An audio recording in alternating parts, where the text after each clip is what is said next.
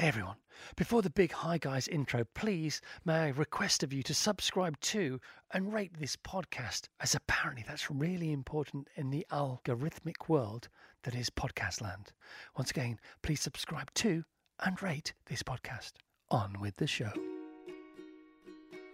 Hi guys, and welcome to this episode of How to Wow with the delightful Romesh Ranganathan. I love Romesh.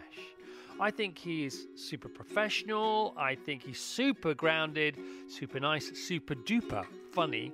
But he is fortunately also over 10 years younger than me, so there are plenty of moments in this conversation where we happily probe each other for the answers to life's elusive questions. And this super special episode is brought to you in association with our friends at Athletic Greens. Every morning, Tash, my wife, and I go scoop da loop with one heap scoopful of this all-round nutritional insurance, which is made up of no less than 75 vitamins, minerals, and whole food-sourced ingredients, including a multivitamin, multi-mineral, probiotic, green superfood, scientifically researched and blended together to support and improve energy, recovery, immunity, and digestion. Deep seaweed green, like nature itself. This eye candy concoction takes just a few seconds, like no more than 5 or 6, okay, 10 tops, to prepare and taste absolutely gorgeous. And so, here's how you can get yours. Simply visit athleticgreens.com/how-to-wow and join health experts, athletes, and health-conscious go-getters around the world who make a daily commitment to their health every day. Again, simply visit athleticgreens.com/how-to-wow, okay, and don't forget /how-to-wow, because this will entitle you to the special deal Athletic Greens have given How to Wow listeners. A free year's supply of vitamin D and 5 travel-free packs today to take with you on the go. Once again, athleticgreens.com/ don't forget how-to-wow. Okay, and now cue the conversation. Romesh, you are a pot of gold at the moment for an interviewer. You think so? Yeah, absolutely. Because you still have imposter syndrome, which I completely get. That's the thing that two things people are talking about at the moment. It's like everybody's getting off their screens, but not getting off their screens, and everybody's got imposter syndrome, and it's brilliant because I'm there as well. I'm with you as well on that particular page. But you've got imposter syndrome, even though it's quite obvious now that you are good at what you do, and you're going to have to try really hard to fuck it up. But I mean, it doesn't matter; it could still happen. Yeah, but you still got it. You're having your midlife crisis, and everyone thinks they can get ahead of a midlife crisis, but you can't, and so you got to find that out. Which I'm loving that with glee. And also, you played golf for the first time ever last week at Wentworth. Not the first time at Wentworth, ladies and gentlemen. He played golf for the first time ever, at Wentworth. What's that about? Yeah, well, Rob and we're doing Rob and Ron versus, and so we're looking into golf. Rob Beckett's been playing golf for the year. He's taken it up this year. So all his Insta stories are full of golf bits. And so we decided to do this show. We were looking to golf, but I've never played golf. I've only ever played crazy golf. You love crazy golf? Love crazy golf. Which is not at all like real golf. No, I know. I'm aware of that. There are fewer like dinosaurs and stuff, right, in real golf. Well, you go on the European tour. But anyway. So then we went to Wentworth, and I started practicing.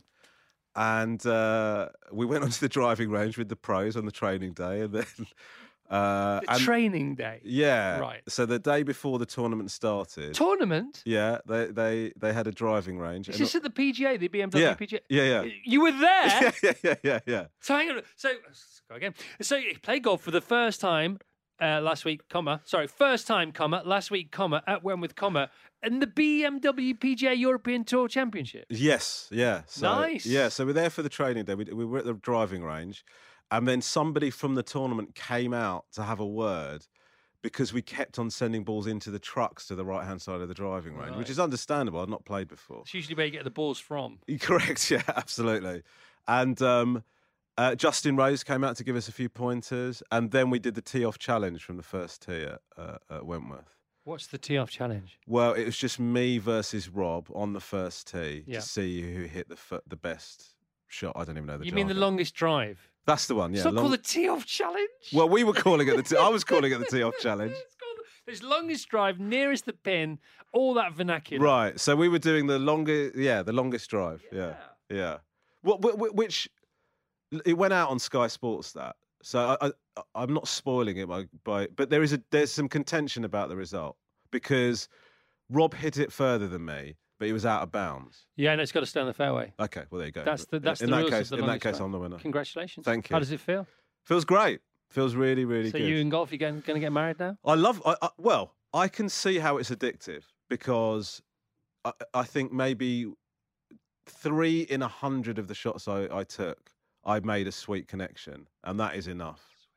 It felt good. Well, it doesn't feel anything, does it? When you hit the ball perfectly, you can't feel a thing. No, but what I wasn't expecting is that every time you take a swing, you've got to remember like 18 things about what to do with your body. And, I ended up sort of saying these weird mantras as I was going into the swing, but you always forget some key thing. Left arm straight is an issue. I can't. That's not a great mantra either. It doesn't flow, does it? Left arm straight. No. Yeah, it doesn't look good. Because the one is the best one is like Cindy Crawford. What does that? Is that to give you the rhythm of it? Cindy Crawford. I wasn't told that. Well, you were with the wrong people, my friend. Yeah, I mean, I'll try that. You were with these guys, Kate Bush. Yeah. Yeah, I was with the Kate Bush guys. I mean, there's nothing wrong with being with Kate Bush, but No. the Kate Bush crowd, forget it. No, absolutely. In terms of a golf swing, not helpful. Kate Bush, boom, boom. Yeah. So Rob's into golf. Rob's into golf. Has he got the bug? He's got the bug, but he is not as good as I'd been led to believe. I mean, he By is. him. Yeah, basically. Mostly. Yeah, he is shit. But better than me. See, it's funny, isn't it? Because, there was Tarby and Brucey, and there was Around with Alice, and there's Pro Celebrity Golf, back in the 70s and 80s. And all the young gang goes, what are the old fogies playing golf for? But now the young fogies are becoming the celeb golfers. Yeah, I actually I said to Rob, I wondered if it was a social mobility thing for him, because Rob loves turning up at places that his profile has allowed him to access that he wouldn't have otherwise been able to, And so, the idea, I think for Rob, it's as exciting to be playing golf as it is to the thought of the other people at the golf club seeing Rob Beckett arrive, sort of. I think that's part of what draws him to it. But Wentworth is the place for that, because it's seen so many come and go over the years. Yeah. And actually, while we were there was this whole controversy about, because I was asking him about the clothing rules and the behaviour regulations and You mean the etiquette? The etiquette, yeah, how stuffy it all is. And then while we were there was this big kick-off about Tyrrell Hatton's his hoodie. He was wearing a hoodie for and that was and it was very divisive, that, and I found all that very interesting. Was it frowned upon from a great height? Well, yes, it was. It was a lot of people saying this is the game's gone mad. Sort of the game's gone mad. People were out in force, but then there was another group of people that said this is exactly the reason why people don't take up golf, because people kick off about stuff like this, and it's exactly the sort of thing we should be embracing. So it wasn't unanimous that it was a bad move. People liked it, but it was controversial. So this is part of Rob versus Romesh. Yeah. Sorry, no, it's not Rob versus Romesh. I always say that, and that's because that's my question. Yeah. Was it ever going to be Rob versus Romesh, or was it always Rob and Romesh versus? No, it was always Rob and Romesh versus. But then within the show, it started to become a bit Rob versus, because we always do some sort of challenge at the end of the show where we're against each other. Yeah. But it was always us immersing ourselves into a different. The thing is, it started as a one-off because Rob is a boxing fan, and so we were looking at this Anthony Joshua fight, and so they asked me to go along as a relative boxing novice, and it was supposed to be a one-off, but because we had so much fun doing it, they said, "Do you want to do a few more?" And then it sort of took off from there. It's like one of those nice things. Isn't that lovely? Whenever you're trying to pitch their dream idea, or banging on doors, or trying to get meetings, and you go, "Yeah, we'll do some more." Yeah, it seems to go all right. Isn't that lovely? I remember those days, Ramesh. Isn't that a lovely place to be in? It felt nice. Take me back there again. What is? How does it feel? Come on, I used to be that kid. They used to call me the golden child. Yeah. Now I'm the cesspit. I'm just a stinky kid. But the problem is, though, is that so many people say to me, "Don't take this for granted," and etc. And so you end up not kind of enjoy. You sort of go, "Well, this has happened this time, but it's not going to happen next time." You have that ongoing paranoia. Do you know what I mean? You're so at ease with it, right? Whilst talking to me about it and trying to bring me back down to some kind of sense of self-worth, you use the word etc. in the middle of it. It's like, you can't etc. this. This is my past you're talking about. It's your golden present and your platinum future. And you go, oh, well, etc. I'm so sorry to dismiss it with an etc. I didn't mean to. I'm so sorry, How mate. often are you an etc. guy? I'm a tail off guy. I know that. I'm a mumbler. I'm somebody who, in the middle of saying something, loses faith in the idea that I'm expressing and sort of tries to fade out like the end of a pop song. I do that a lot. So I apologise for that. But that's why a lot of people like you for that. My mate Ali, we all love you, Ron. We fucking love you. Mate, Seriously, we do. I mean, I'm fanboying. I'm massively fanboying here. Fanboying. Fan-granddaddy, whatever you want. I am a granddad, Are you? Yeah, two grandchildren. What's being a granddad like? Great. Yeah, It's a no-lose. I saw a side of my dad that I'd never seen before when we had kids. He just became... Yeah, he just became very, very sort of gushy and lovey-dovey. And How did that make you feel? it was great. I mean, I loved it. I mean, I'm really grateful that I got to see that, because he was great with us as well, but he was away a lot and stuff. And so when we had our first child and I saw how he was around him, I sort of thought, I've not seen my dad like this before. It was amazing, man. It was really good. See, because we had a chat the other day, and I was saying, I get it. You talked about your discomfort around money, and then you spend a few quid on your family because you really, really want to, but then because of your own paranoia, you start saying how much everything costs to your family whilst they're spending it, and that was all a bit awkward. And I said, I get it, because I'm from where you're from. But of course, I forgot. Great review of your memoir, Straight Outta Crawley. One of the great reviews was, riches to rags to riches. Yeah. Because you were quite posh for a while. Yeah, I was. I mean, it started off all very idyllic, and I was at private school, and Dad was doing well. It was all good. It was great, actually. And then, just in a very short period of time, it all got turned upside down, and so it was. It just felt very, very quick. It's a weird one, because I know that in the grand scheme of things, what happened with us isn't really bad, and people go through a lot worse than that. It felt apocalyptic at the time. You sort of have this thing where you think your parents' marriage is infallible, you think their financial situation is infallible, and you think that your life is set. This is what my childhood is. And then in the course of a year, maybe less than that, all of that sort of went away. The house got repossessed. My mum found out that my dad had been having this ongoing relationship with this other woman. And then he went to prison, and that happened all very, very quickly. And so then we're staying in a bed and breakfast, like my brother, my mum, and myself all in one room, with my dad in prison. I mean, I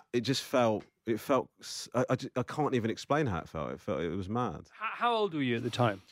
So that must have been, I was like 12, 13, something like that. Right, because kids are, they are quite myopic, aren't they? They don't really, they might know what's going on around them, or know that they could know, but don't necessarily feel like they want to know. Yeah. But you weren't. So, I mean, don't get me wrong, it was a quantum shift. Yeah. But nevertheless, you were still, mind you, 12, 13, maybe if you'd have been a bit younger, it would have been less traumatic or experiential for you. I think so. It's just that kind of age where you're sort of aware of that sort of stuff, and also you're in denial about it as well. I was really in denial about my dad not loving, or feeling like my dad didn't love my mum. That was the biggest shock for me, and I remember for a long time. I'm not really fair on my mum, but I survived under the assumption that my mum was imagining it, or she'd got it wrong.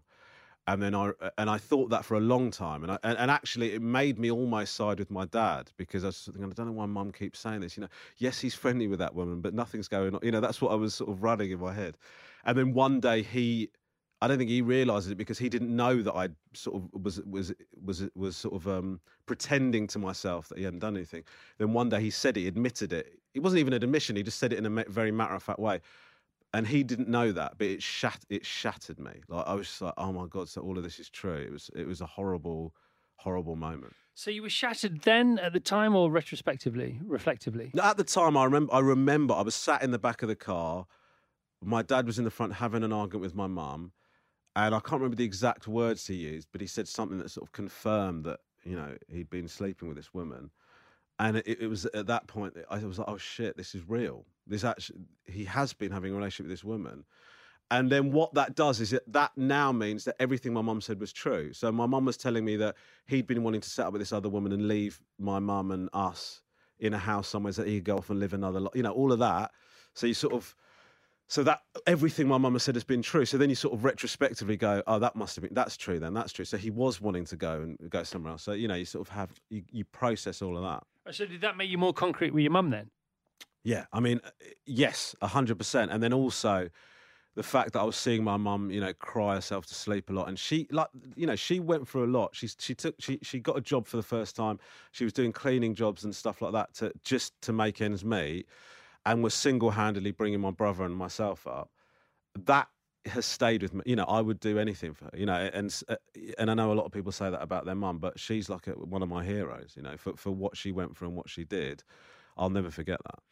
And was it this trauma, Romesh, that drove you to tell racist jokes as a small child at Butlins? That's not fair. It's Pontins. Sorry. Yeah, Was it Pontins? It was Pontins. See, yeah. Pontins was always the posh version of Butlins in our house, because we went to Butlins and we aspired to go to Pontins. Is that true? I thought it was the other way around. Well, no, maybe it's whichever way round it isn't for you. It's the opposite. Right. But anyway, so when was that? Pre your dad, mum and dad breaking up? That was pre. I was like 8 or 9 or something, and I was really into stand-up. I was really into comedy in general, and there was a talent contest at Pontins, and I entered as a stand-up, and I think I wrote a couple of my own jokes. I decided to deliver it all in an accent because I thought it's funnier, and I wrote 1 or 2 of my own jokes, but the rest of the jokes I took from a joke book called the 3001 Jokes. And a lot of those jokes were just really it was just about Irish people being stupid. I didn't think anything of it. I just thought it was funny. And so I started doing this material. And then when I look back on it, I realised now I'm talking to you, it was a horrendously racist set. I don't stand by it, the content of it. No, of course you don't. By the way, I want to be absolutely crystal clear. This is not Newsnight. I want to be absolutely crystal clear. I want to distance myself from what happened at Pontins. Your racist 8-year-old megalomaniac, egomaniac, fame-seeking stand-up routine. Yeah. How long did it last for? What, the racism? Yes, not the routine, you idiot. The routine, maybe like 5-10 minutes, something like that. Did you learn the jokes or did you read them out of the book? No, I learnt them. Right. So I'd memorised it. But the thing is, I'd read that book backwards. I mean, I knew all of the jokes off by heart, so I just picked my favourite ones. And then delivered it in a set. And then actually, weirdly, somebody that my mum and dad had made friends with at Pontins, they were sat at this table and I finished the competition and I went and sat down with them. And one of the guys said, oh, I'm Irish. Did you know that, Romesh? And it was my first sort of taste of kind of seeing the aftermath of saying something offensive on stage. And you remember it. What did you say to him? What did he want to say? What was the point of this? Of him saying that to you? He was laughing as he said. It wasn't. Was he audibly Irish? No, he wasn't. So you might have been making it up. He might have been just to make me feel uncomfortable. Yeah. How would you feel if I did some anti-Sri Lankan stuff, little boy? Would you like that? But I remember, yeah, he was saying it in a funny way. But yeah, now I think about it, I probably shouldn't have done that. But although I won. But those talent competitions, yeah, but there are only three people, because I've read the book. 2 girls, you and 2 girls, yeah? Yeah, okay. correct. What did they do? What were you up against? I think one of them sung a song and another one played a kazoo, I think, or something like that. Yeah, and you said about the kazoo, at least it was all her own material. Yes, true, absolutely right, yeah. But I wonder if it was, or she was just really bad on the kazoo. Maybe it was unrecognisable. Maybe she was doing Michael Jackson or something. But those holiday camp talent competitions, I mean, they're so gorgeous. They're so gorgeous. And at Ponzi you had the blue coats, and at Butlins you had the red coats. And I just thought the red coats were like the greatest people ever. So good. It's like superstars. Yeah, so much so that we've taken our children to Butlins like loads because of that. Because of my memories of having, it felt like when I look back on that, we only went to Pontins once. Yeah. When I look back on that week, it's magical. Totally. It is just incredible. And then you go to Butlins, and I sort of see it through my kid. There's so much stuff laid on for kids. It's just a feast for them, like activities and stuff. It's an amazing thing. I hope that they get from that what I got from Pontins. I remember like crying when we were going. I was going to say, buckets of tears on the Friday night, saying goodbye to all your mates. It was like, because it's a miniature version of life. Yeah, it's like, this is the end. This is it. This is Butlins and Pontins have been designed by some kind of master or mistress of the universe to get kids ready for death. Yeah. Honestly, that's what I've never thought about it like that. Yeah. But yeah, and it's that thing of like, I remember my mum going, "We'll come back. Don't worry, we'll come back." And you think, well, and even as a kid, you think, well, it might not be the same people. My mates aren't going to be that I've made this week. Do you know what I mean? And also, I don't know if I believe you. And I was right not to trust her because we never went back. And it's a bit like a kid version of an affair. These are brand new mates. You've got no baggage with them. They're like the best mates ever. You don't have to work this relationship out. No, and also the other thing is, it's a reset button on people's perceptions of you. You know, you have this thing at school. This is who I am. Yeah. I can be whoever I want. Yes, Matthew.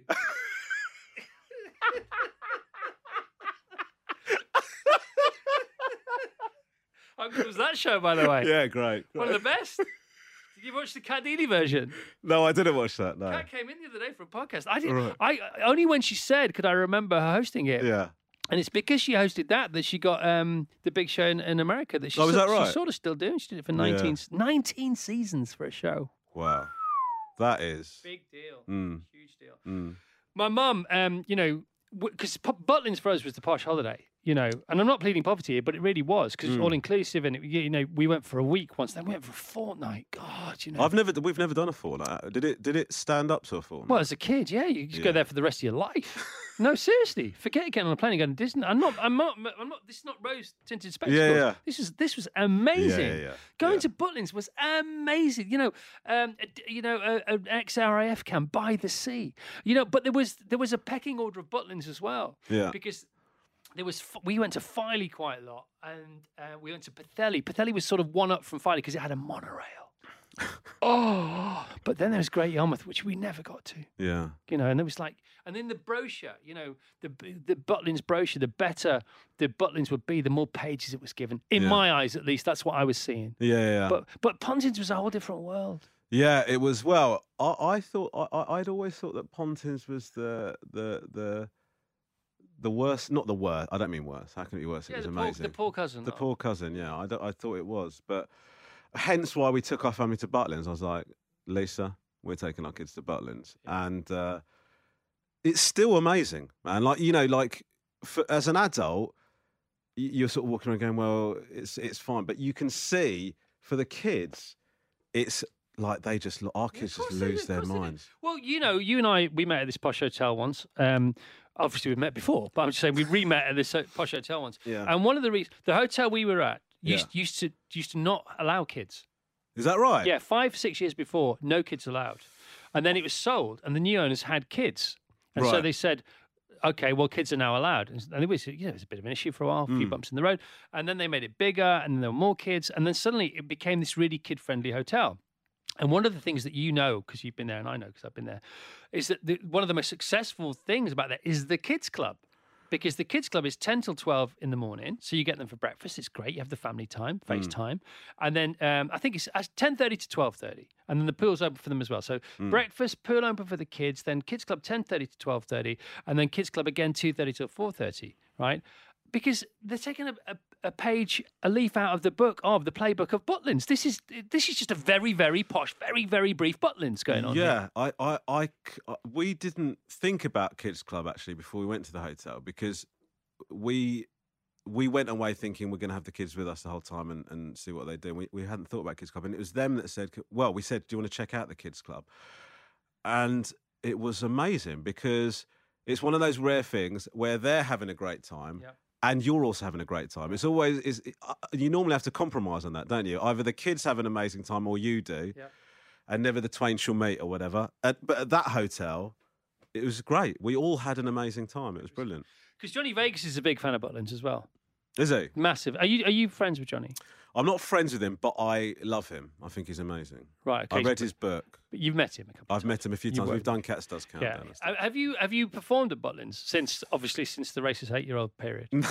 No. My last gig at a holiday camp was deeply racist. Because they have these weekenders, don't they? Yeah, and they're they're either really good gigs or terrifying. Apparently, is what I've been told by mates that have done them. How are they terrifying? Because you go and do a gig and if the parents are on a booze up, there's a bit of release there, and so it can be a bit difficult to ride. Go either way. Yeah, and even when they're going well.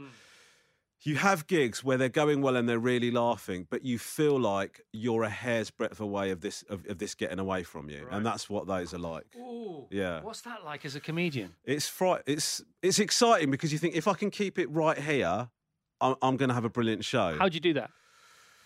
It's lots of little decisions during the about how to pitch the material, how far to push it. Telling one routine, thinking about the next one. Yeah, and thinking about your timing on it, and thinking about if you're going to go into the crowd or not. Because often, say for example, a common thing is if a gig is if a crowd is quiet or a bit sort of tame, you can sometimes go into the crowd to give them a bit of a lift or whatever, and sort of manage the energy that way. Well, actually, like Bono might.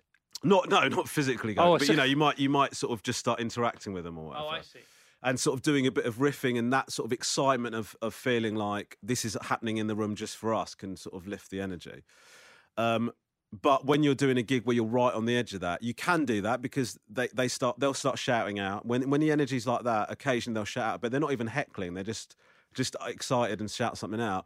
And then your decision about how to manage that can make or break the gig. You either deal with that very quickly, get a laugh and move on, or you can have a bit of fun with it. But if you have too much fun with it, the rest of the crowd suddenly get the signal that this is an interactive gig, and then you're done. It's over. Because I went to see Frankie Howerd a couple of times. Right. And Frankie Howerd used to make up hecklers. Do you know that one? No, I didn't know. So what, did he have plans? No, he did. No, nobody even said anything. Oh, right. He just imagined they did, pretended they did, and did. So what was that? I'm what? Am I? And then he'd say whatever it was he wanted the heckler to have said. Yeah. And then he'd give a killer line back to the heckler. And, right. And anybody else want to go? Well, frankly, nobody said anything. But it really. That's great. That's great. I've never done that. I've never done that. Malcolm Hardy was the best, though, wasn't he? Yeah. Tell people about Malcolm Hardy. Well, he was just. He used to work at. He used to run it. He used to run this comedy club, and he was just he was properly anarchic, and that sort of, he was as alternative comedy can get. Do you know what I mean? And people were scared. Other acts were scared of him. He would say this next person might be shit, and he would do all sorts of. He wouldn't. He didn't obey the rules at all. It was all very sort of. It was fully exciting. He's one of those acts. He was one of those people that he would either absolutely blow the roof off so that people would just, or it would be like a hostage situation. It was so unpredictable in a way that a lot of comedy isn't now. I mean, he was a proper anarchist. So he ran up the creek in Greenwich, which is still. Well, it's sort of carried on having that reputation for a while. And when I started doing stand-up, because up the creek, when he ran up the creek, it was crazy. And then when I started comedy, which was, 10, 11 years ago, it still had a bit of a reputation for being, it's a bit of a tasty gig. Yeah. And a lot, if you could, it used to be, if you could do a set up the creek and not get booed off. Yeah, or injured. Yeah. You're probably doing something right, Malcolm's thing, wasn't he? The best way he used to deal with hecklers, he would leave the heckle sometimes and then hope or put a spell on the guy. Always a bloke. Nearly always a bloke. Yeah. It's safer if it's a bloke. Right. If this bit is, by the way. And he used to wait for them to go to the loo, and then he'd just walk over to the table and dip his manhood in their drink and say to everybody, don't fucking tell him. Yeah. I haven't done that. If a talk show's going really badly, though, I'd consider it. But also, you've got to have the option of, being able to. Yeah, of course. Yeah, I mean that's the other. That's the other issue. Yeah. Yeah, I mean that's part of it. That's part of it. He just wants to say, look what I can do. Yeah. If he probably paid the guy to heckle. He's probably and then just so he can say, look, I could do this if I wanted to. I couldn't do that. Could you do that? I couldn't. No. Shot glass. Yeah, possibly. Possibly. Yeah. Possibly. So gigs, right? Have you done a cruise ship? No, not done a cruise ship. Okay. I know you've done some corporate gigs. Yeah. Now, corporate gigs... gigs... Do you do corporate stuff? Well, here we go. So, oh my God, I want to faint. I've gone cold. So a lot of corporate gigs, for people listening, you may have been to some, but many of them manifest as award shows. So industry award shows for things like, for me, for example, at the Grosvenor House Hotel, the main room, 1,700 people, Yeah. all black tie. The Butchers and Drovers Association. Drovers. Yeah. The Butchers and Drovers Association, which Right. is basically the meat the world. The meat world, right? Yeah. Okay. Butchers and Drovers. You drive them. Oh, You I dri- see. you know, Okay. You drive okay. the cattle through. Right, But got this you. is like thousands of years ago. Yeah. But they're still called the Butchers and Drovers. And I was paid in money and bacon. Nice. And a butcher or a drover, a master butcher and or master drover, is responsible for the awards each year. And if it's your awards, you want them to be the best. And the year that I was asked to do it, I think his name is Danish, Mr. Danish of Danish Bacon, Right. or a Dane. I think he was the man. He was the Dane who was in charge of the Danish Bacon Company. He's the big cheese. Sorry to mix metaphors in the bacon world. No, all non-vegan. This Yeah, whole I know. section. Don't worry. This is why I'm too plant-based now. This may be the reason for it. Actually, I've only just realised that. And he just paid through the nose for everything. Right. He just wanted the best of everything. But then So he he got, just wanted to show that he could get you to come and do these awards. yeah, the books for this awards did not have to balance because everybody's got to pay for a table. and Right. things like Right. that. So I was asked to host the awards, but Ronnie Corbett was also booked, Okay. right, to do 10 minutes Yeah. because they knew I wasn't funny, So, right? but you are funny. No, but I'm not funny like that. I'm not funny like you, for example. You know, and I know you've had a nightmare with gigs like this because you do feel like you've got this lovely riff in your book about selling your soul and because people won't get, you do get paid a small fortune for these gigs. Yeah, But you do. unless you need the cash, it's not worth it. I totally- It's horrible. I totally It's- agree with you. I think about it for days before. I don't do them anymore. I will not do them anymore. And, I used to, from the second I said yes, whether it was 3 months before, 3 days before, it's never 3 days before, 3 weeks before, it used to dominate my thoughts. Yeah. I used to feel ashamed of myself, sickly. Yeah. By the way, they're not bad people. No, Right? no. I don't know why this is, by the way, why we're sort of inflicted with this particular thing. Condition. It's a condition. It's a condition. And then you do them. Well, you wait at the hotel all day. You go to the sound check, right? In lapel, and you go back of the room. Then you see the awards, and they're like 42 awards. Yeah. And the thing about awards shows is, as they go on, less and less people are interested in what you're saying because they know they've not won anything. Yeah, it's and all they're drunk. you can see the crowd leave. Oh! And sometimes you've got Robbie Williams to come here, and nobody cares. And they're paying Robbie Williams like £500,000 a verse. Do you know what I mean? I know. So, and by the way, I didn't have any jokes, and they used to say, "Well, he wasn't very funny."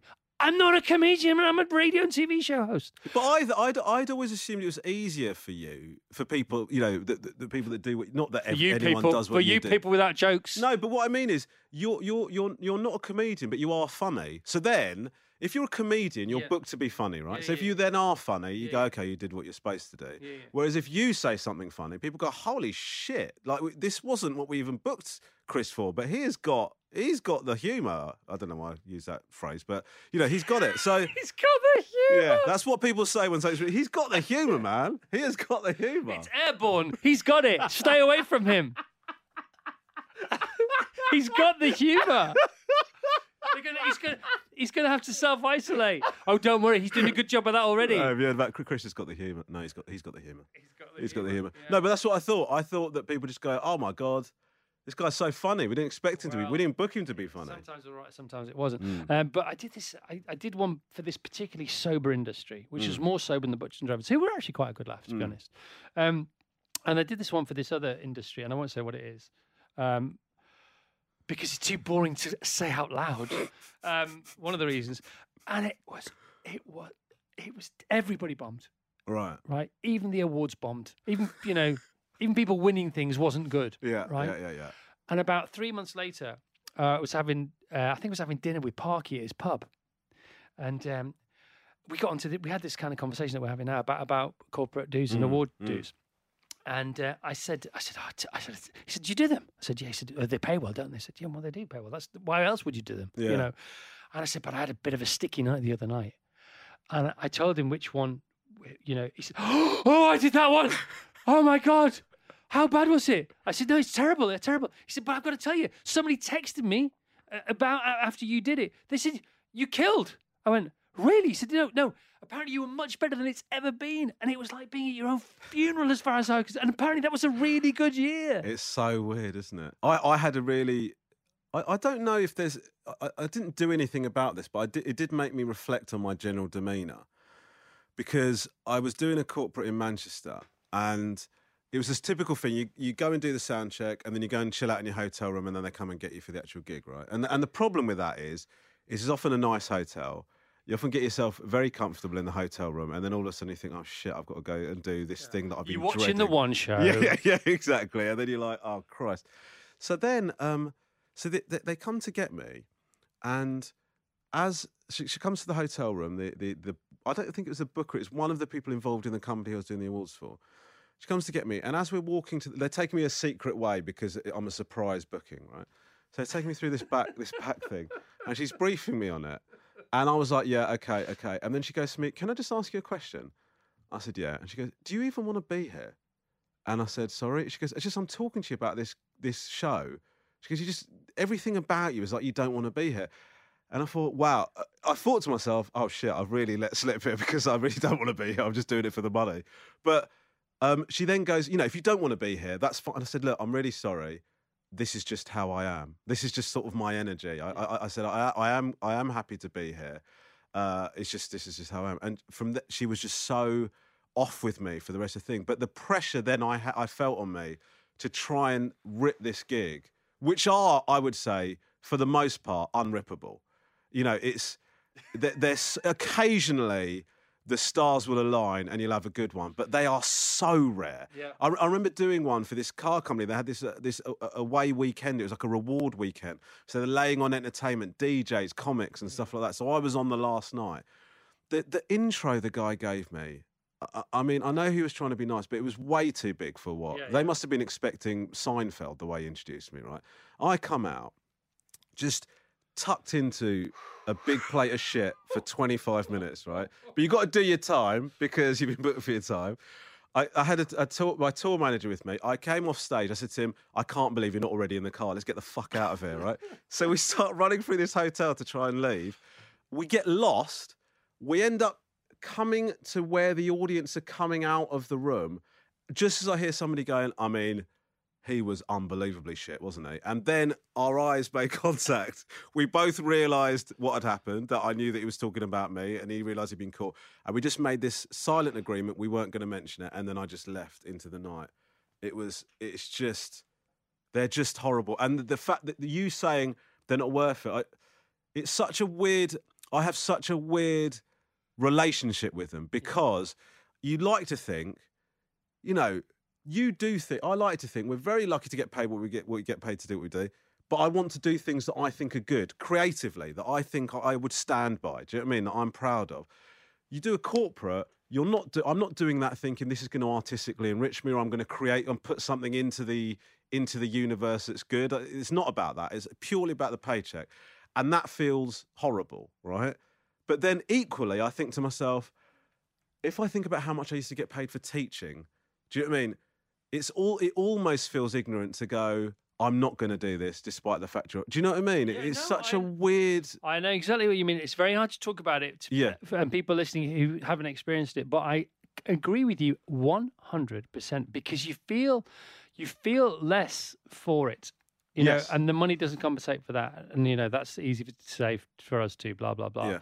But you just feel really sick to your tummy on the way home. Yeah, and you get up the next day. It takes you a couple of days to get over it. Yeah. So you don't do them anymore. I tend I got 3 next week. Have you really? No, I don't do them. I don't do them. I have done a couple recently. Just because I sort of thought I'd dip my toe in, but I hadn't done one for months before that. I don't. If I ever do that again, I can't pay the bills anymore. Yeah, well, but the thing is, though, is when I started doing comedy and I started getting offered those, I mean, it felt incredible. Of course. Oh, my God, mate. I mean, like, I'd like say to Lisa, I think this email's wrong. I can't believe this. Like, I'm going to phone them and double check. I'm going to double check because I'm not worth that. This is crazy. No, nobody is. But that's how much they have to pay to get people to do it. Anyway. Yes. You touched on Seinfeld there. Have you seen him live? I've not seen him live, no. But I tell you what, I rewatched recently is The Comedian. Have you seen that? Don't think I have. It's on. I think it's on Netflix, but it's a film from years ago, maybe late 90s or something. Seinfeld had binned off all of his material. It's a documentary. Oh no, I have seen it. I have seen it. Yeah. My God, it's so good. He begins to rebuild. He begins to rebuild. Goes back to the first club. Yeah, you see him working the clubs. He goes to the store. You see him talking to like Chris Rock and these other comics. And there's this other comic, is it Orny Adams, I think, he's just starting. And he's so ferociously ambitious. And the dynamic that they sort of contrast Jerry Seinfeld's journey through putting this show together with Orny. It's an amazing. I mean, I like, Seinfeld is one of the best. So, but to see him sort of working that stuff up and going from scratch as a comic, it was so lovely to watch. It must be so special for you as a comic because I love it anyway. Yeah. And the thing about Seinfeld is he makes it look so easy. I know. It's like a Rolls Royce of comedy or something. It's so beautiful, and also it's to see somebody at that level take those risks, because when you're doing a new material gig, when you're working up new material, I tend to do it in, as I've said to you before, I'll go to this theatre down the road from me in Crawley and work up stuff. But a lot of times I'll go and drop into clubs, unlisted, at a new material night, and I'll go, this is 10 minutes of stuff I wrote today, and you try it, right? And that feels horrible. You don't lose if stuff doesn't work. You don't get used to it. You do not get used to it. When something dies on its arse, it feels horrible. You feel the tension in the room. It feels rank, and so you're always walking that line of how much of a risk am I going to take today, right? And a lot of the time when you're doing new material gigs, you'll hear somebody before you killing it, right? Absolutely like ripping the gig, and you think to yourself, there's the ego in you that goes, I need to go and show that I can go toe to toe with this person that's on before me. But if I do that, I'll go home having wasted the evening because I've not learned anything about stand-up. I've not learned anything about this new material. So I have got to be prepared to go and die on my arse, because it's like going to the gym. You have to do it. And in the past, I've made the wrong decision and thought, no, I don't want these people walking out thinking like I'm shit. I'm going out there, I'm going to smash it. And you go and do stuff that works, and everybody laughs and have a great time. And you go, why have I left my wife and kids at home for the evening for that? No money. For this sort of wank on stage for my own kind of self-satisfaction. It's so stupid. So now I make the promise to myself, I'm never going to do that again.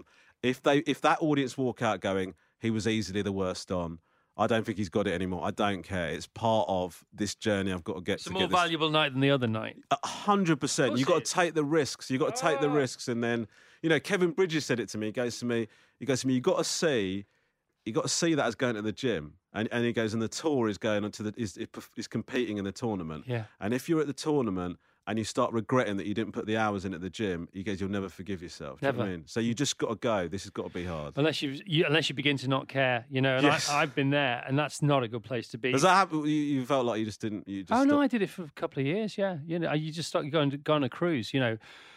Cruise control, and what you do is you start having such a great time. Right. When you finished or before you started, sometimes during even, and you think this is so good. But that comes back to bite you for a good few years. Yeah. Bit of midlife trauma there, mate. Let me tell you about that. So what is the biggest lesson you have learnt in your stand-up comedy career? Wow. Well, actually, career-wise, and this might not be true, but this is what I stand by, and it stood me in good stead, is that nothing is make or break. No opportunity is the opportunity, is what I've I used to go into things thinking this has to go really, really well, because if it doesn't, I'm over. Or, I'm not going to be able to do what I want to do.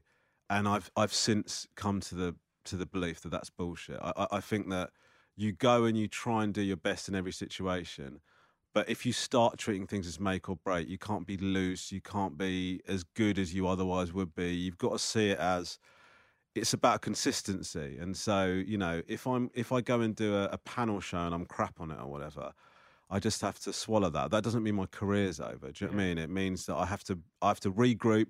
I have to think about why that happened, think about how I could do it better the next time. And if that show doesn't want me back again, I have to accept that. Do you know what I mean? It's that doesn't mean now suddenly I'm done for. Do you know what I mean? And so that's kind of what I've tried to start taking in. I do think with comedy, giving less of a shit in a conscientious way is better. It's that you're just better at what you do if you sort of are a bit more relaxed about it. It just enables you to hit that, to hit that level. You just feel comfortable. You're doing things. You're not trying too hard. I hate the idea of being grabby. And I think that if you go onto a thing and you think, fucking, this has to be, I have to absolutely smash this. This is like the thing. You just come across as a bit too, I just think you become a bit too needy. You start playing outside the off stump for laughs and stuff like that. So yeah, it's that thing of nothing is the make or break opportunity, I think. I mean, I had it. I mean, I did Mock the Week. And I did my first Mock the Week. Had a really fun time. They were really buzzing about having me on. And then the second one, I was awful, right? Like I said something that I dropped an absolute stinker in the record. And normally when you're doing those shows, you have that. You do something that doesn't work and you think, well, who cares? You go and you try again. They're going to edit it. That show, on that second Mock the Week, I said something that killed the room dead. It was crap. It was just like I dropped an egg in the room and it shut me down. Mentally, I just dropped out the thing. I was like, oh my God, that was shit. Dara thinks you're shit. The other comics think you're shit. The audience thinks you're shit. What the fuck are you going to do? If it walks like a duck and quacks like a duck, it's probably a duck, yeah? So I was like sitting there just going, oh God. The next thing you say better be funny, man. Because no. And so then the longer it goes on, the longer I'm not talking and the more pressure is on the next thing that I say. Anyway, I said something just absolutely nondescript just to get myself back into the talking game.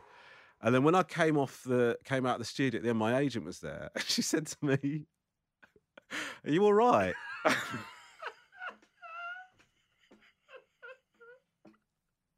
She goes, you were silent for about 45 minutes.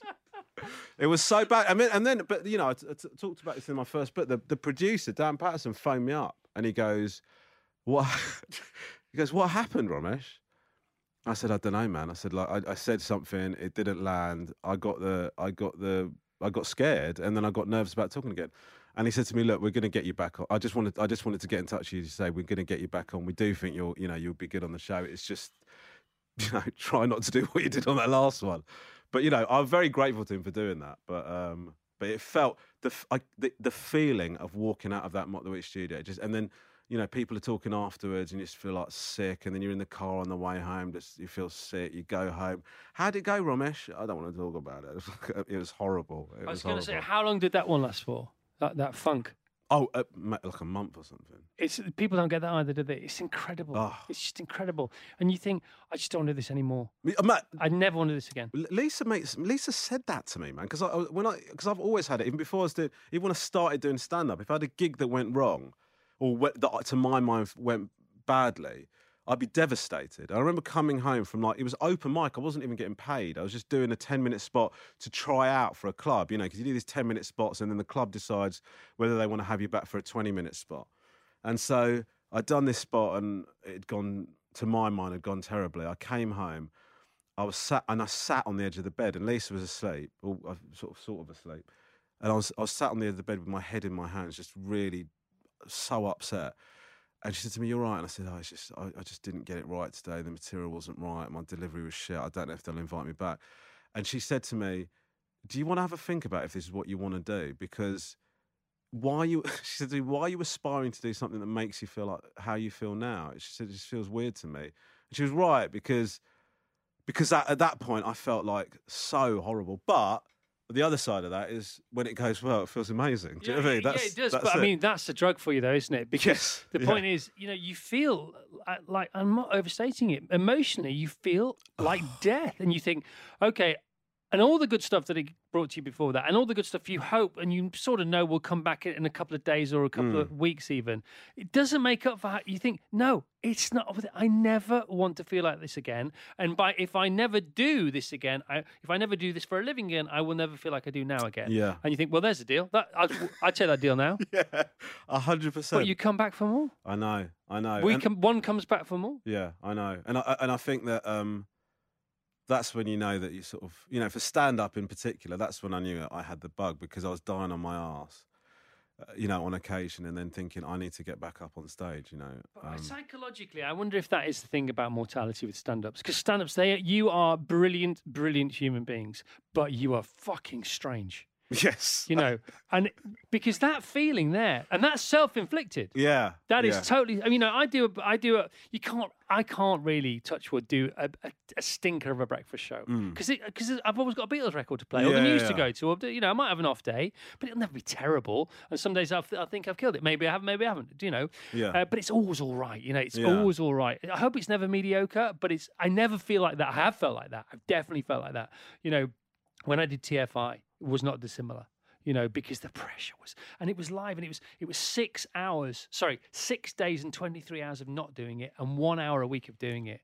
And that 1 hour, it loomed from the minute the end credits had gone off Channel 4 on the Friday night. So just talking about it now, 7 o'clock, I thought, thank God for that, because right now, it's the longest time till I've got to do it again. Right? And I love that show. Yeah, and what an incredible show! It must have been amazing. I'm not going. Yeah, that's not why I'm going there. But I know what it feels like, because you do a stink and you think, because radio shows 3.5 hours a day every day for me anyway. Yeah. Stand up for you. You might not get booked again. You might have to write new material again. It was going really well in Crawley. It doesn't doesn't travel well to wherever it may well be. And I wonder, because when you feel like that. That is emotional death. You have just experienced emotional death. Do you think what is a comedian's? All generalizations are dangerous, right? But generally, what is a comedian's mindset? What would be the signature mindset of a comedian? What drives you to be as good as you are and as potentially self-destructive as you could be?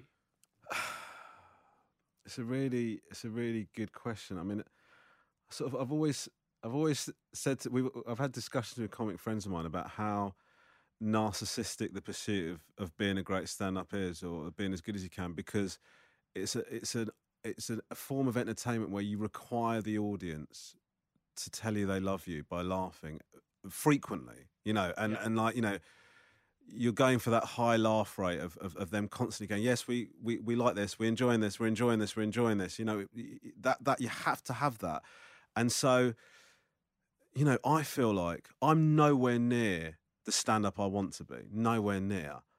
And every single time I write a bit of stand-up, I think it's got to beat what I've done before. I write a show, it's got to be better than the one I've done before.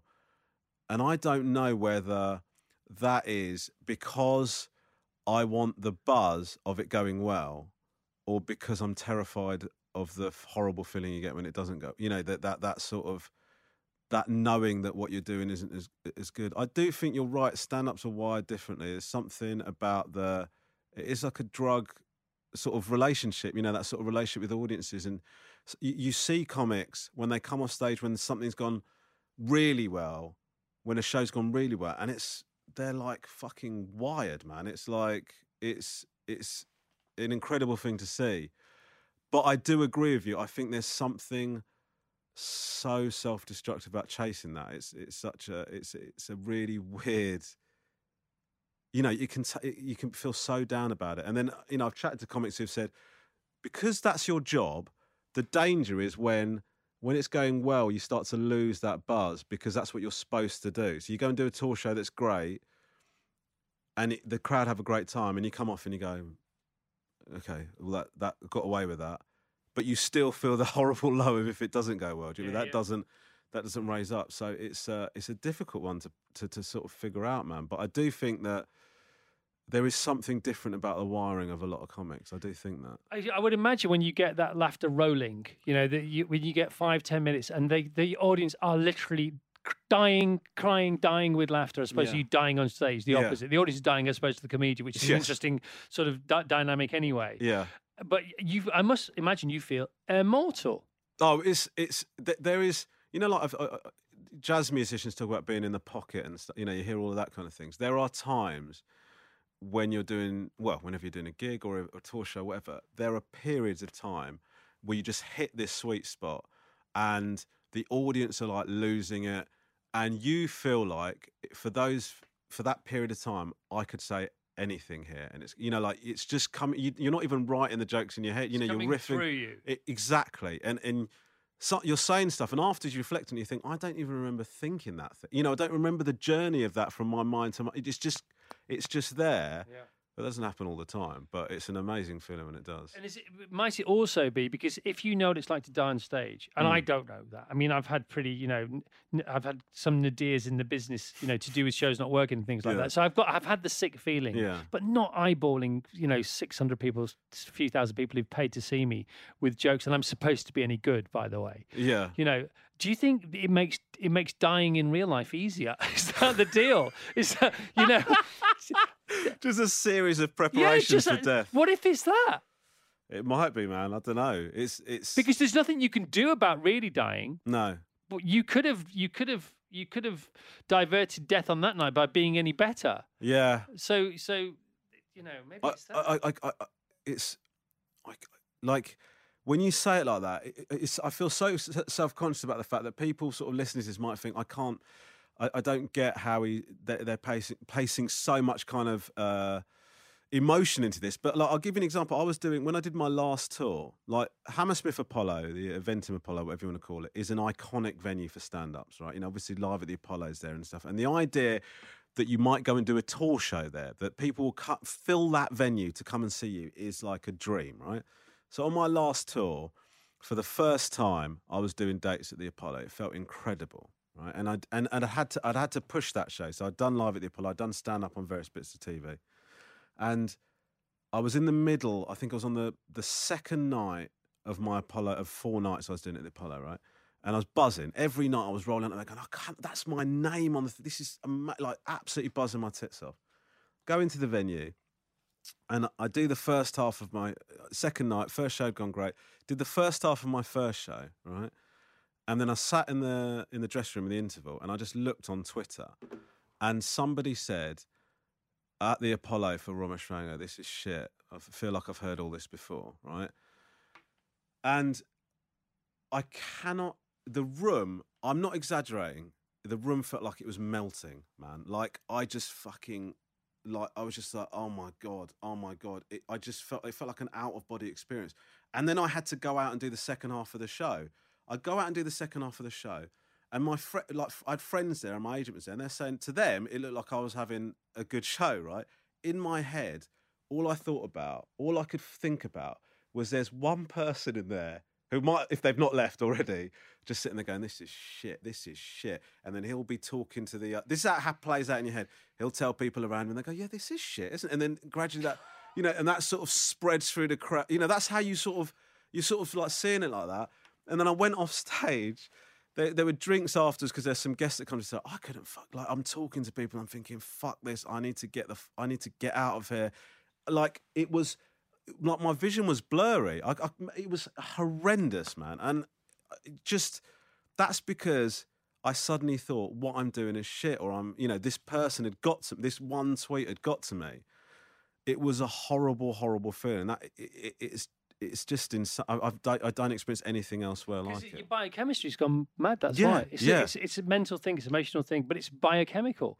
And the thing is, when you mix adrenaline with any other chemical or any other usual normal biochemistry, it really messes with it. Yeah. So again, after live shows, you have a lager or a glass of fizz or whatever. Good luck with that, because that's going to mess with you. Yeah. You can go out all day, every day to Hampstead or wherever you want or go around Greenwich, to a few pubs. You have a couple of pints of lager after a live television show, and it was a banging live television show. Yeah. You are in an Uber about 45 minutes after that, because you are done. Because you're not normal. You're not a normal human being. Totally. You're vibrating at a different frequency. You got adrenaline, you got cortisol going on, you got hypertension, it's like, why can't I see? So all these wrong, because the thing about great thing about the brain, the premeditation of the brain. So we premeditate situations, and we post-meditate situations, and we meditate on the present. And if the thing about your brain is a manager for your body, for how your body works. And you prepare your brain for what it's about to have to manage and budget for. And so going on stage is a big deal, especially as a stand-up, Yeah. and you've been preparing your brain for that for years. Yeah. Since Butlins. Yes. Right? Yeah. Before. And that's not a joke. Yeah. Right? And so your brain is so sure of itself, You are a Spitfire pilot and you know where all the Luftwaffe are and you've got more bullets than them and you're not really a Spitfire, you're in a Tornado and you've got a time machine and then suddenly it goes, ha, but what about this? And it all comes crashing down. I know. And the panic that instills because you were at such a developed level, such an advanced level, it's a pick and a poke, isn't it? It's a match to an oil well. It's a horrible. Forget it. Yeah. Forget it. And anyway. Yeah. Let's talk about Dave Chappelle, shall we? Yeah, because sure. he is a lot of people won't know who Dave Chappelle is, right? Yeah. Dave Chappelle is currently cited by any comedians who know anything about comedy as the most either brave or fearless comedian in the world. Pick your own description. Would you agree, Romesh? I do. I think so. I mean, I think there are people that are there or thereabouts. For example, I don't know if you know Bill Burr's stuff very well, but Bill Burr is somebody like that. But Dave Chappelle is everything about Dave Chappelle is comedian, and his stand-up is when the conceit of stand-up is that you're watching somebody just bop up on stage and be hilarious and insightful and have an interesting worldview. And it looks so effortless. And when I watch stand-ups, there are brilliant stand-ups who I think are excellent. But when you start doing stand-up and you start working on it a bit, it doesn't ruin stand-up, but you know you can see the mechanics of what's happening, what people are doing. And I still think comedians who I watch, who I can see what they're doing, I still think they're very good at what they do, but I can see it, I can't see it with Dave Chappelle. It's, you can't see the workings of it. I laugh at him like a punter. I'm not saying that I'm a breed different to the audience members, but it's a reactive laugh. He's consistently hilarious. He's consistently insightful. I think it's incredible. I don't agree with everything he says. There are things that he talks about to do with trans and sexuality and stuff that I don't fully agree with, but that doesn't stop me enjoying what he's talking. He takes you down. This is his logic. This is his world. You're looking at his worldview, and it feels like he doesn't give a shit, and that's very exciting to watch. And I'm not talking about pretending to not give a shit. I'm talking about you really do believe he doesn't give a shit, and that is really exciting as an audience member. Yeah, and it's also incomprehensible as a performer because at some point you must give a shit. Yeah, of course. And here's it. I mean, he's contributed so much to his own mythology. He had the Chappelle Show. He was being paid shitloads of money. He went, fuck this, and walked away from it all because creatively he felt like it wasn't the thing he wanted to do. He was on a $50 million contract with Netflix. Yeah. He walked away literally penniless Yeah. and started gigging from a tour bus. Yeah. And nobody knew where he was.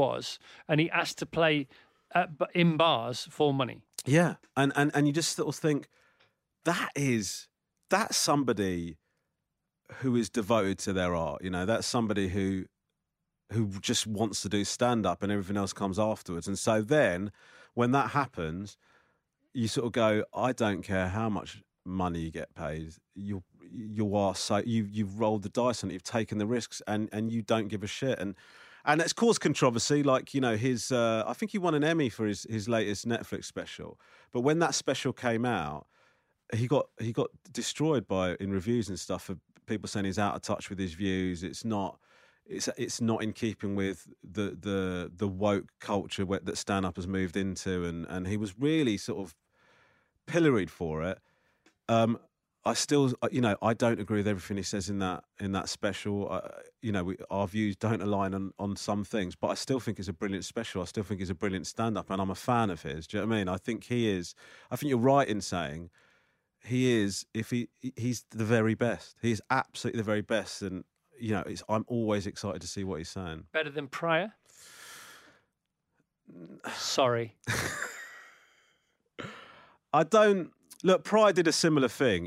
Pryor had a mainstream career, walked away from it, came back and was politicised and talking about his life. Chappelle's incredible, but Pryor was Pryor talked about such dark things. If there's so many funny routines by Pryor that if you look at the actual key elements of those stories, it's horrific. He talks about his grandma finding he was addicted to coke, and then his grandma found it, and she's crying, asking him why he's doing this, and he made that into a stand-up routine. There's a bit where he's so abusive to all of the women in his life. There's a story about how this a woman tried to leave him, and then he went out and shot the tyres on her car so that she couldn't drive off, and then the police turned up. That's a horrible story. He turned it into a stand-up routine, and he was incredible, like funny. But everything about Richard Pryor was funny. But there's lots of parallels. Richard Pryor's physicality is funny. The way he stands was funny. His voice is funny. The way he moves when he's doing act-outs adds so much to his routines. Dave Chappelle has a lot of the same. Do you know what I mean? It's... but Richard Pryor's the best to have ever done it. And US stand-up and US comedy. I mean, don't get me wrong. You're the expert in this field, not me. But we do look up to it, don't we? Here, I think so. I mean, I've had conversations with comics about this who think that I've got a little bit of a bias towards American stand-up. It's partly because I fell in love with American stand-up, but that's what got me into stand-up. But I think that the very best American stand-ups, they are just incredible. What I would say to counter that is I've spent time gigging in America, and I was in LA for like 6 months, and I was doing gigs there, and I didn't think the standard at that level was up to the standard in Britain. I was the good people were great, but there was a lot of sort of people that I thought weren't as good. And so I thought that the standard in Britain was better. But I think that top level, those very best American stand-ups, they're just amazing. I mean, we have our great stand-ups as well, but... Who are our great stand-ups? Well, look, I think Frankie Boyle's one of our great stand-ups. I think Jack D's one of our great stand-ups. Just thinking about Jack D makes me... Yeah. I think Joe Brand is one of our greats. I think that we have, and actually, if you look at sort of newer names, I think like for example, I think John Richardson's amazing. That we do have really great stand-ups in this country. I do think we have a bit of a different way of writing stand-up and approach to stand-up. When I watched American stand-ups working up material, it was less gag-driven and more kind of, they were just sort of free-form sort of talking and seeing if they could find the funny from it. That's the clever though, isn't it? Yeah. But that's the writer's room as well. Yeah, totally. It's different. And I think that you get better stuff from that. That sort of, I'm going to talk for a bit and this might be terrible. Yeah, it's high wire without the safety net. Exactly. But when you do it, it's unbelievable. Exactly. When you don't, you're in trouble. Yes, exactly. And I think there's something good about that. I think that's because you've got to be amazing in America to be any good. Well, do you know what? I think you've hit the nail on the head. In order to rise to the top in America, because you can make a living in Britain if you're a decent stand-up. It's obviously at the moment the circuit's completely destroyed, but you can make in America. It's so hard to make a living from stand-up, and you have to get to that. So to get through, and there's so many more people doing it. If you get to the top of that pile, you've got to have something about you, man. Do you know what I mean? It's like.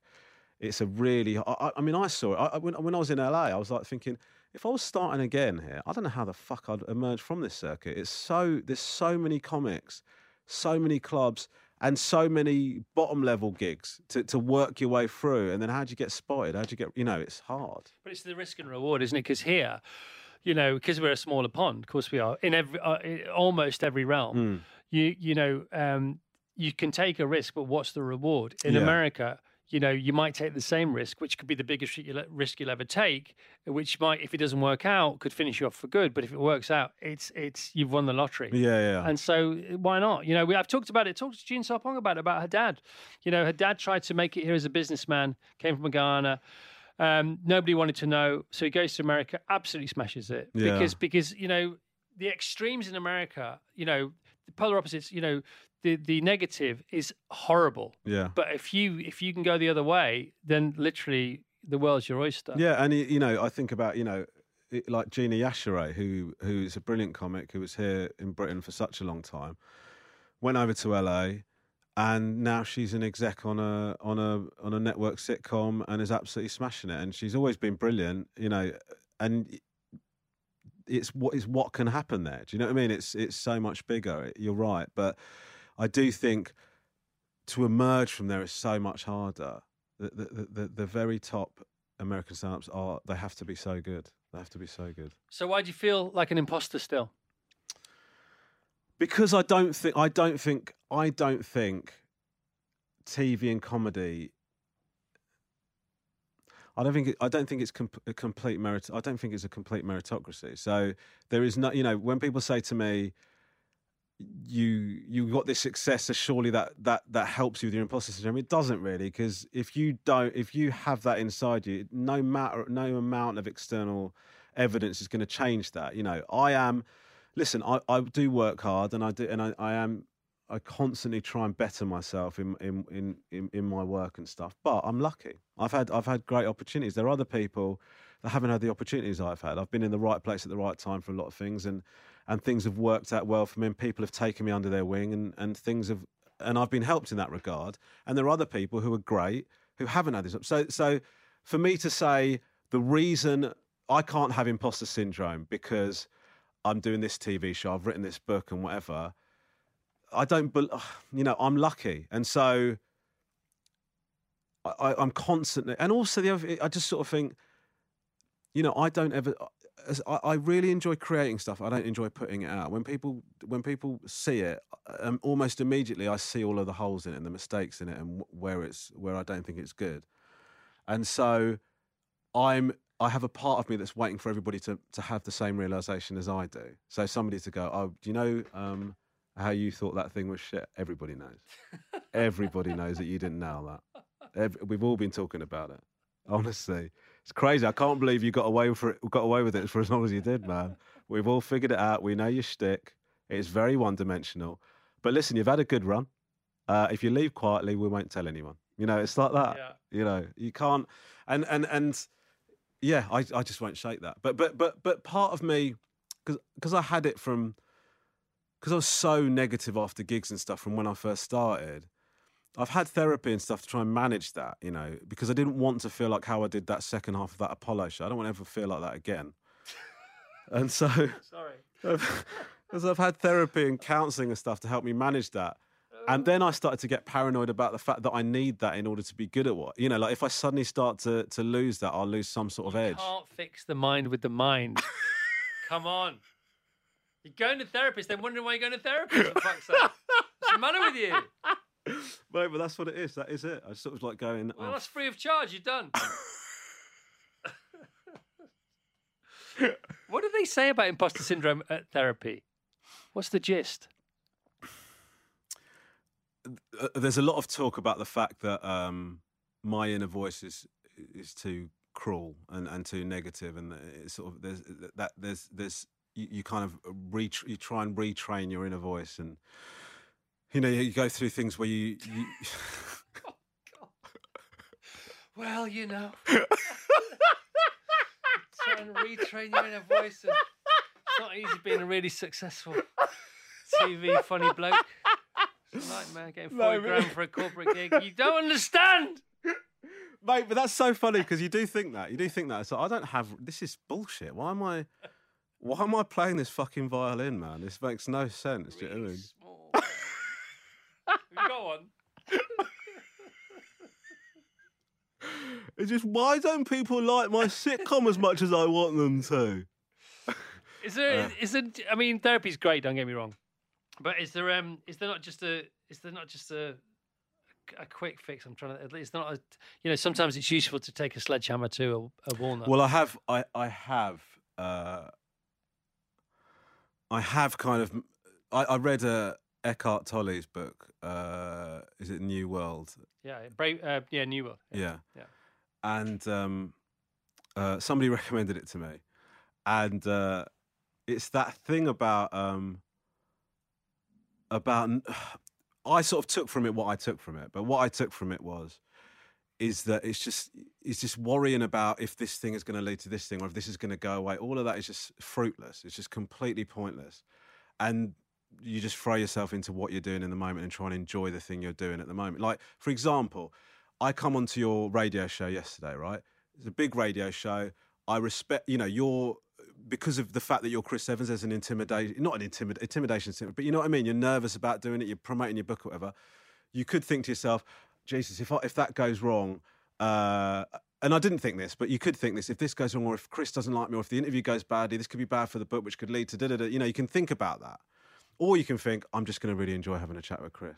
You know, you can't control anything beyond that. I'm just going to throw myself into having this discussion, and whatever will be, will be.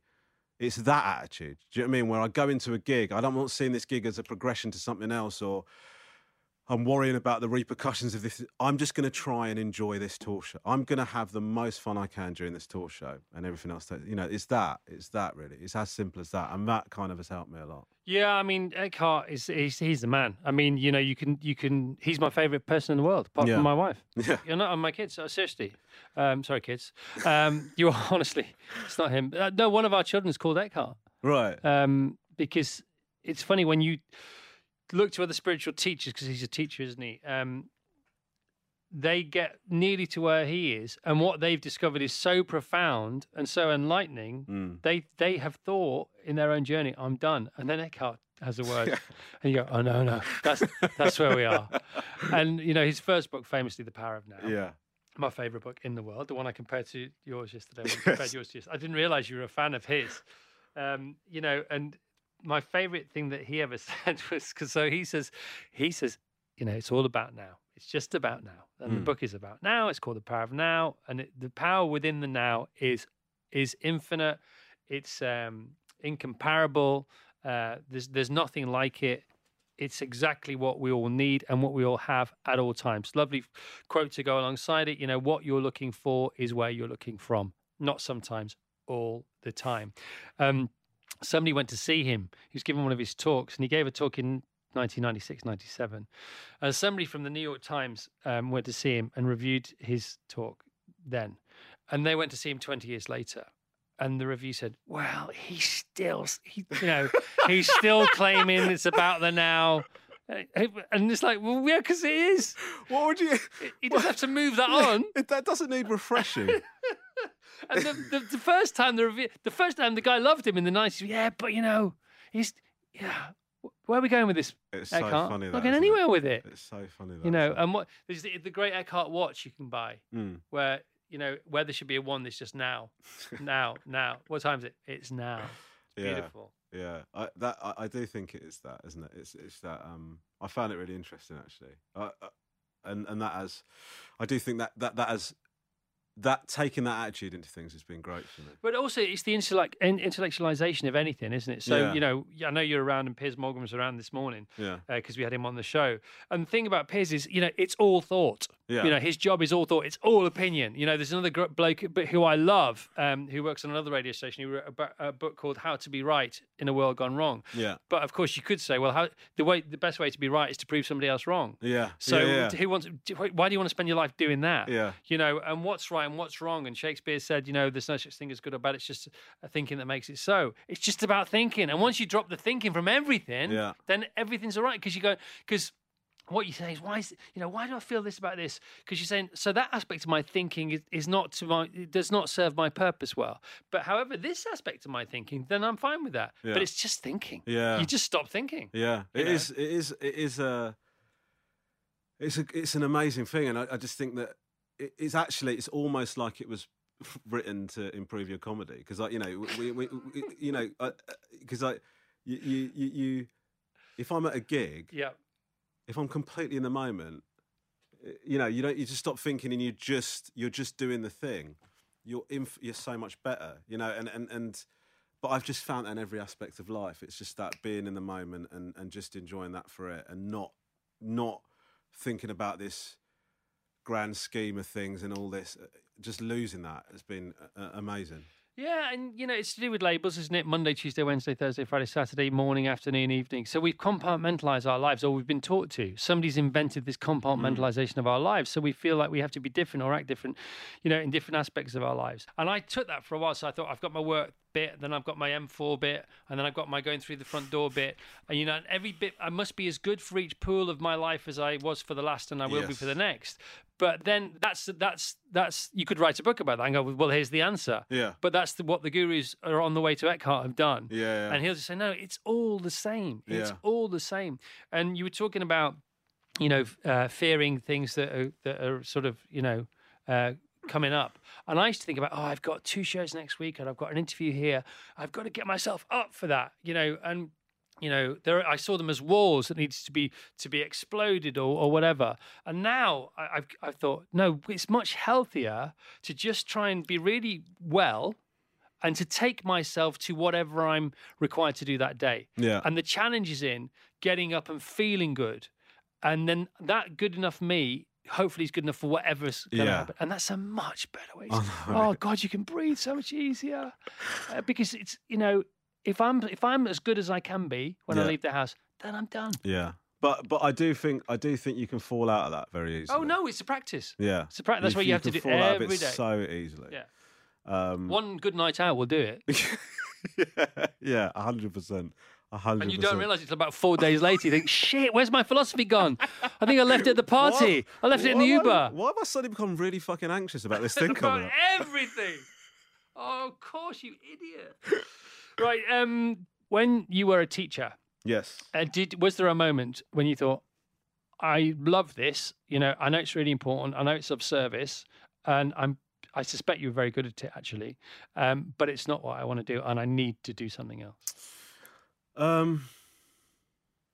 It was a bit of push and pull really, because so I was started as a maths teacher, and then I ended up becoming a head of sixth form at the school I was at. And then what happened is, if I'm being honest, I thought I was good at the classroom stuff, and I was good at the engaging students and stuff. I was good at all of that. Everything else, the organisation, the admin and all that, I would say almost dysfunctionally bad at. And, you know, all of my sort of pay reviews and stuff like that, they would go, you're so good at engaging the students and stuff like that, but as good as you are at that, you are terrible at everything else to do. You know, they wouldn't say it in those words, but that was... So I was kind of... so there was that part of me that's starting to think, well, being a teacher is being good at all of those things. You can't just be a good classroom practitioner and be shit at everything else. That's, you know, so there's part of me that's thinking maybe I'm not as suited to this as I hoped I would be. But I just started to fall in love with comedy and realised I couldn't stop doing comedy ever. And so for me to do not even as a money thing. Sorry, did you think you were funny? Did I think I was funny? Yeah. Or did you just love comedy? I don't think I don't think no, I don't think I was funny. I just thought I love comedy. I love doing comedy. Just love it. Yeah, I just regardless. love it. I just love it. Yeah, sorry, yeah. I loved it, and also I was getting offered more and more, you know, gigs and stuff. So you felt like there was something in it. And then comedy started taking off, and then I realised that I'm never going to be able to give up comedy, even if nothing came of it. I am going to do comedy forever, some form of comedy forever. And as a result of me being addicted to going and doing gigs, I was becoming shitter and shitter as a teacher, because teaching is a lifestyle. You can't go and do that and switch off at the end of the day. You're in it. Do you know what I mean? If you're a good teacher. And so I realised that both for the good of my career and for the good of the children who are in my care, I needed to move on. So it wasn't like I never had a moment in a classroom where some kid was shouting at me and I thought, fuck this. It wasn't that at all. It was just a sort of a gradual realisation. Once I started doing comedy, I didn't want to give it up.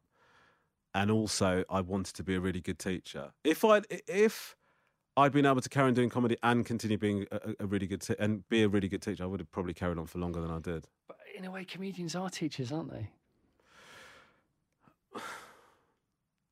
In what way? In terms of... Well, you go to a comedy gig and you learn stuff. Yeah, I guess so, but... With humour, which is the greatest way of teaching. Yeah, I mean, I think... The best teachers in the world are the funny teachers. Yeah, that's true. That is true. I mean, I have this discussion a lot, actually, because I do, in my stand-up, talk about, explore ideas and things.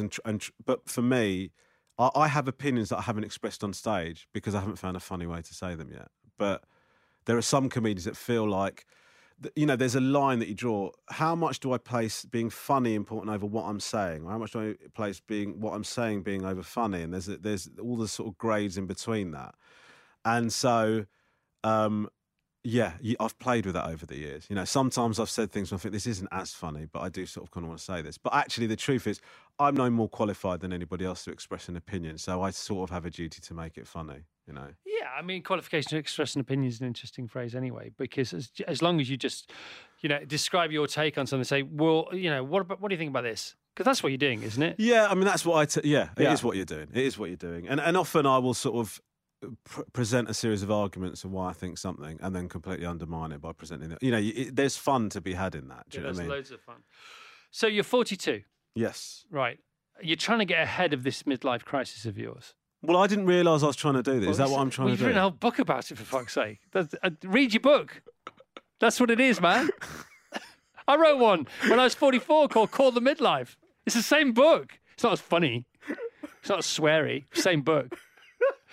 And I thought...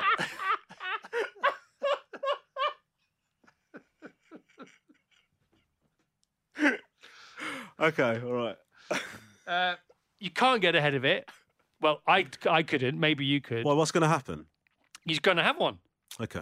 Yeah. All right. Okay. And how does that manifest itself? Life gets better. Right. Okay. It's like a mini breakdown. Okay. I think it's like a mini breakdown because it's about your story, isn't it? Mm. So, by trying to get ahead of a midlife crisis, you're trying to outright it. Okay. But it's life. You can't outright life. You can outright you can rewrite, overwrite your story about life, your story about you in life. Your story. We've all got lots of different stories, but you can't keep it going because it takes too much energy. And so the more in denial one is of what is happening, the more energy it takes to keep that sort of facade up, and that's how you have a breakdown. And I think a midlife crisis is a mini breakdown, and I think you should embrace it. And so if you are going to give up drinking, which you've been hokey and coking with for a while now, more cokey than hokey. By the way, how's that going? I'm drinking. But you say in the book, which I've been, contemplating for a while now, giving up drinking. Where are we with that? I gave up for 6 months. Yeah, good. And it was fine. I had a pal who gave up murdering for 6 months, but he's back at it now. Yeah, I don't know. That's an ongoing issue for me. I haven't figured it out yet. Why is it? Is it because you want to look back? Because everybody I know, by the way, I'm in exactly the same groove, right? I think about not drinking ever again a lot of the time. Okay. Right? And in my book, right, half of it is I gave up drinking for 100 days, and it's the diary of the 100 days that I gave up drinking. Yeah. Well, it's almost... Did you read my book? You've written my book and made it funny. Sorry, you've read my book and rewritten and made it funny and called yourself Ramesh, haven't you? So you gave up drinking? Yeah, same thing. And one of the things I think about all the time is that some of the people I know who've given up for good, in as much as now can be good, but for a substantial amount of time, who I don't think were alcoholics, right? Their lives have vertical relaunch, and they were doing okay anyway.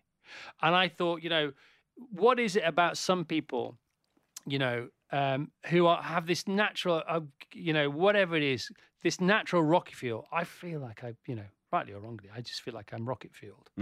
And I think if some people contaminate that with anything else, then it can never make them any better or even give them escape because they probably don't need it. We just think we need it. And what about if we give ourselves our chance to be our absolute sober, most clear-minded best? Yeah. What about is that why or not? It's partly why. Yeah. Give us the other bit then. The other bit is that I don't enjoy how I become when I'm drinking. That whole inhibitions losing thing. I just don't. That doesn't happen to you.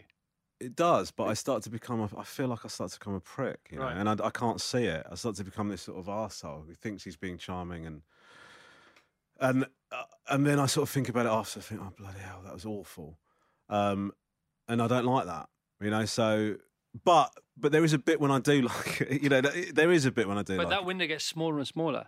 Right. Yeah. And I think that's about something to do with enzymes in your tummy and things. Is that what? Oh, that's an actual thing. That's a Is thing, it? yeah, Oh, yeah. okay. Yeah. Well, that is what I'm. You know, it used to be fun, and then I think I've gone a bit. But now it's. Yeah. It It's, was more fun yeah. and less this. Yeah. Now it's more that and less yeah, fun. Yeah. So totally. maybe it'll just grow. You'll grow out of it almost. Maybe, but yeah. The mechanics around trying to give up drinking with with friends, there's all of that, having those conversations with your friends and stuff like that. You know, that's like a minute in the whole scheme of things. Yeah, seems like more than a minute now, but and you can always reverse it. You can always start drinking again. Yeah, true. You know, true. So anyway, that's our AA meeting out of the way. Thank you for allowing me to rewrite your book.